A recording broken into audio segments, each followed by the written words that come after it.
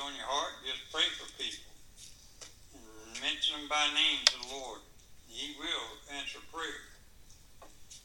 I was going somewhere today and come up to a red light, and I watched that over to the side of me. People was going to turn left, and I'm going straight ahead over in this lane, and this one over here is going to turn was about 4 or 5 cars back. And the guy changed his mind in front of me and just going to pull over and turn. And he did. And that woman went completely nuts. She started blowing her horn at the guy, carrying on. And I thought, what an attitude, you know. I don't know why that hit me. And then I've been watching the news and everything else. And the world's in a mess, isn't it? When it comes to an attitude. And people are so right on the edge about everything. So tonight I want to talk to you about attitudes. In chapter 2 of Philippians in verse 1. If there be therefore any consolation in Christ, if any comfort of love, if any fellowship of the Spirit, if any bowels and mercies, fulfill ye my love, that ye be like-minded, having the same love, being of one accord and one mind. Let nothing be done through strife or vainglory, but in lowliness of mind let each esteem others better than themselves. Look not every man on his own things, but every man also on the things of others.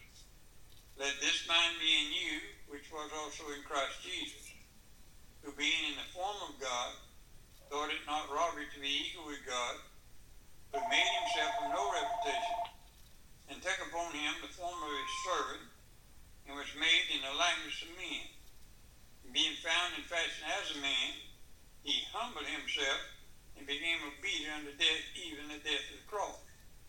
Wherefore God also has highly exalted him, and given him a name which is above every name, that in the name of Jesus every knee should bow, of things in heaven and things in earth and things under the earth, and that every tongue should confess that Jesus Christ is Lord, to the glory of God the Father.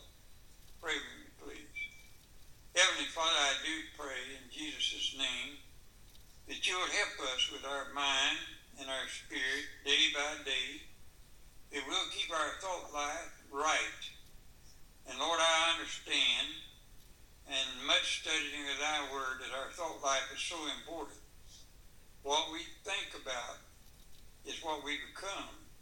And we got to be very careful how we think, take care of our thought life. So we ask you, dear God, to bless us tonight. In Jesus' name, amen. Right attitude is essential for success in anything. I want to talk to you about 5 things that's important when it comes to this thing of attitude. Number 1 is our attitude about Christ. Matthew 24, verse 41 and 42 says, while the Pharisees were gathered together, Jesus asked them, saying, what think ye of Christ? Whose son is he? They say unto him, the son of David. And I want to say to you tonight, your attitude towards Christ determines whether or not you'll get saved or not. Jesus was either the Son of God or the Son of Man only. Now, if he was God's Son, then he was born of a virgin. If he was not born of a virgin, he was not God's Son. Neither was he a good man. He was a liar and an impostor if he was not God's Son, because he claimed to be. Number 2, if he was God's Son, then he was anointed. Therefore, he was the Christ. According to Acts chapter 2, verse 32-36, if he was anointed, then he's king. And 1 Timothy 6, verse 15 says, which in his times he shall show who is a blessed omnipotent, the King of kings and Lord of lords. So we know he's God's Son. He's the King of kings. Number 3, if he is the Son of God, then he is the Savior of the world. Matthew 1:21 said, and she shall bring forth his son, and thou shalt call his name Jesus, for he shall save his people from their sins. If he's the Son of God, in his deity, and not just divine. He's the modernists believe in the divinity of Christ, but they deny the deity of Christ. And I want to say to you tonight, it is not just the goodness of the Lord that saves us, it's because he's God in the flesh that he can save us. So, if your attitude towards Christ is wrong, you're lost in your sins and have no hope. So you got to get your attitude about Christ right first. Number two, our attitudes towards the authority of Christ. Matthew 28, verse 18, Jesus has declared he has all authority. Now, to respect the authority of Christ is to respect his word. Now, go with me to John chapter 12 for just a minute. John chapter 12, verse 48. He that rejecteth me and receiveth not my words hath one that judgeth him. The word that I have spoken, the same shall judge him in the last day. I believe the word of God, the whole Bible, is God's word. Now, by that I mean then, that's one of the reasons, and I know this might be silly to you, but I don't use a red letter Bible. I use all of it's the same. And I know people say, well, I like to study what Jesus said when he was here on this earth. Well, as far as I'm concerned, Jesus said it all. Amen? It's all the Word of God.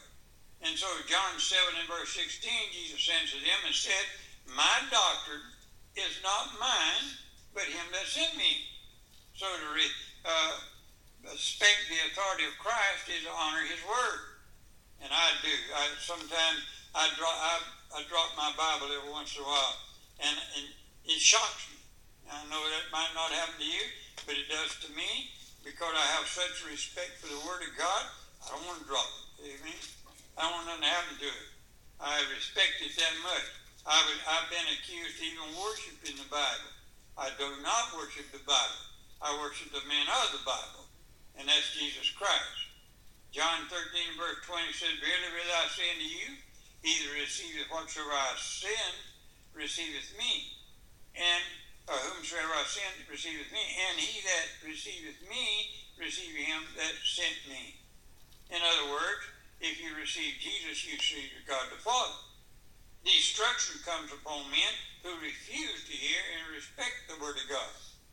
You go back and study Eve, you study Cain, Nadab, Abihu, the children of Israel, the church in Revelation, and you find if you don't respect the Word of God, and Jesus is saying, you have none of him then. Attitude, we ought to have the right attitude towards false doctrine. Somehow the idea it's okay to believe false doctrine as long as you don't teach it to others. But if false doctrine is okay, then it's okay for everybody. And if it's wrong for everybody. Some want to say, preach the truth, but have the other guy, leave the other guy alone, don't expose his doctrine. But Jesus did, the first church did, and so should we. Now, just about every page of the Bible in 1 John, just about every page of the book of John, 1 John, did you know that he called someone a liar in the 1 John? And I've had people literally come up to me and say to me, preacher, you don't know how to call people liar. I will if the Bible does. Because the Bible says, many of them lie. If you say you have no sin, you deceive yourself and make him a liar. A liar is used a lot in the Word of God. In John chapter 1, verse 7 and 8. In John 1 John 2, verse 22. 1 John 4:20. 1 John 5:10. All use the word liar when it comes to false doctrine. Now, Christ is portrayed in Scripture as a lamb in John 1:29. And in character, he was a lamb. But he is also a lion in respect to his doctrine, according to Revelation chapter 5, verse 5. So we're to be a lion when it comes to respect of the doctrine of the Bible. Attitude, or what's your attitude towards those who preach the truth and expose error? Herodias had John the Baptist beheaded for exposing her error and for him preaching the truth, according to Mark chapter 6. Some love the praise of men, therefore refuse to obey the truth, in John chapter 12. Demas loved the present world and forsook Paul and the cause of Christ, in 2 Timothy chapter 4 and verse 10. Paul faced stoning for the preaching of the truth. Paul withstood Peter to his face for his sin, Galatians 2:11. Now, what's the attitude towards those who preach the truth? We ought to love them, amen? We ought to have respect for them and honor them that stand up for the truth. I believe people today is looking for the truth more than ever have before. And the truth is it's just being wasted in this world. We ought to have the right attitude toward members of the church. To Paul, despite their great sinfulness and shortcomings, the Bible says they were his beloved brethren. You know what, folks? We ought to learn to love one another. And that's very important today. To John, Christians were my little children in 1 John. All members of the church are our brethren in the Lord. Therefore, they are the finest people in the world. Think about that for just a minute. I love my church. I love people in the church. And I don't want to down no church. I really don't. I'd rather have a church member my next door than anybody. And I mean it. They'll make you a good neighbor. They'll make you a good friend. And we ought to honor and have the right attitude when it comes to members of the church and love them. Your attitude will determine your character here and where you will spend eternity after here. What's your attitude towards Christ himself? Number one, what is your attitude toward the authority of Christ? Does his word mean anything to you? What is your attitude towards false doctrine? I got some of the supposed to be best books to go through. A lady, Mrs. Smith, used to come here to church. Her husband died, and he had a big library. And he gave me his whole library, and I appreciate it so much. But did you know I had to go through that library because he studied all kinds of doctrines. Now, he was a steadfast Christian. He never doubted his salvation. He just wanted to know what the Jehovah's Witness taught and what some of the others taught. And he had all these books on and you know what I had to do with a lot of them? Go throw them in the dumpster. And you say, preacher, you ought to throw those in. Yes, I had. It's like I went visiting with a young Christian man. I got to lead the Lord, and he wanted to be a soul winner. So we went out knocking on doors, and the man invited us in, sat down on the couch. He went in the closet and come out with a Watchtower book, you know. And he gave my buddy one of those, and I said, I don't care for one. And he said, what's wrong with you, preacher? You ought to read that. My buddy that I led the Lord. And so we got through there, and I dismissed herself and left, got out in the car, and I said, give me that book. And he said, well, what are you going to do with it? I threw it out the window. He said, you ought not to throw it out the window. I said, oh, yes, I do, because you got no business reading it. That's false doctrine. And it's very important when it comes to false doctrine, especially to young Christians. You can get them confused. I thank God that my pastor stood by me when I was trying to be confused with my brother in his church and his pastor, and a whole bunch of them set a trap for me and invited me to come down and discuss water baptism, doeth now save thee, against by grace are you saved through faith, and are you saved to give to God. And that we went down, and my pastor said, you're not going down to that bunch of wolves. I said, what are you talking about?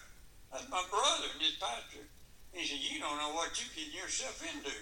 And we went down there and sat at a table, and I never will forget it. They were ready for me. They had tablets, they had different Bibles and books and everything, and they had 5 little verses, and here they go round and round and round, and then 5 little verses, and they had a formula how to be saved. And my pastor said, his pastor said, number one, you got to be baptized. And Brother Nam looked at me and he said, Brother Strong, you still in? I said, yeah, I've been baptized. And he went on, he come to the next one, he said, and you got to repent.